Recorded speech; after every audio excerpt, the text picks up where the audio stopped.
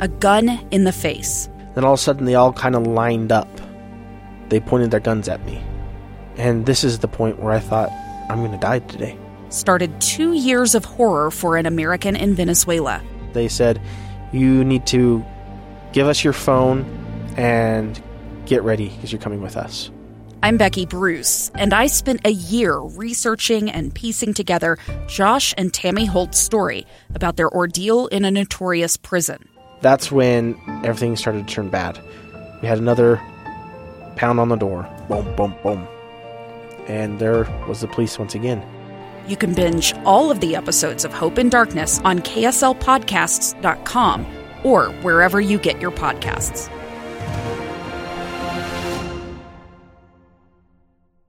His passion for preciseness in printing, publishing, and sales started in his childhood when President Monson worked in his father's print shop. You had to be very careful that you didn't try to gloss over something or try to say something that wasn't actually the way it happened. Because former Deseret News publisher William James Mortimer says President Monson would catch your mistake. He usually got by with about 4 hours of sleep at a night. He would work long hours, and he always did things right. Next stop in President Monson's career, classified ad sales and management with the Deseret News in the 1950s. Newspaper Agency Corporation was a profitable success for the Deseret News and the Tribune from its very outset. Jack Gallivan, the late publisher of the Salt Lake Tribune, praised President Monson for merging both papers' business and advertising management. So the business agenda of our board meetings was covered swiftly, leaving plenty of time for entertaining conversation. President Monson later oversaw the 7-year task of producing the new LDS edition of the Bible and the updated volume of LDS scriptures known as the Triple Combination, but friends like Robert Earl Harding stressed that he lived the words that he published. As busy as Tom was, that he would come there to the hospital and give me a blessing. The late founder of the Little America Hotels had suffered a stroke in 2002. For years, Harding entertained him at his restaurants. People would crowd around him and glad to see him and glad to meet him. And President Monson's friends shared in his good sense of humor, even when an unauthorized church publication came into print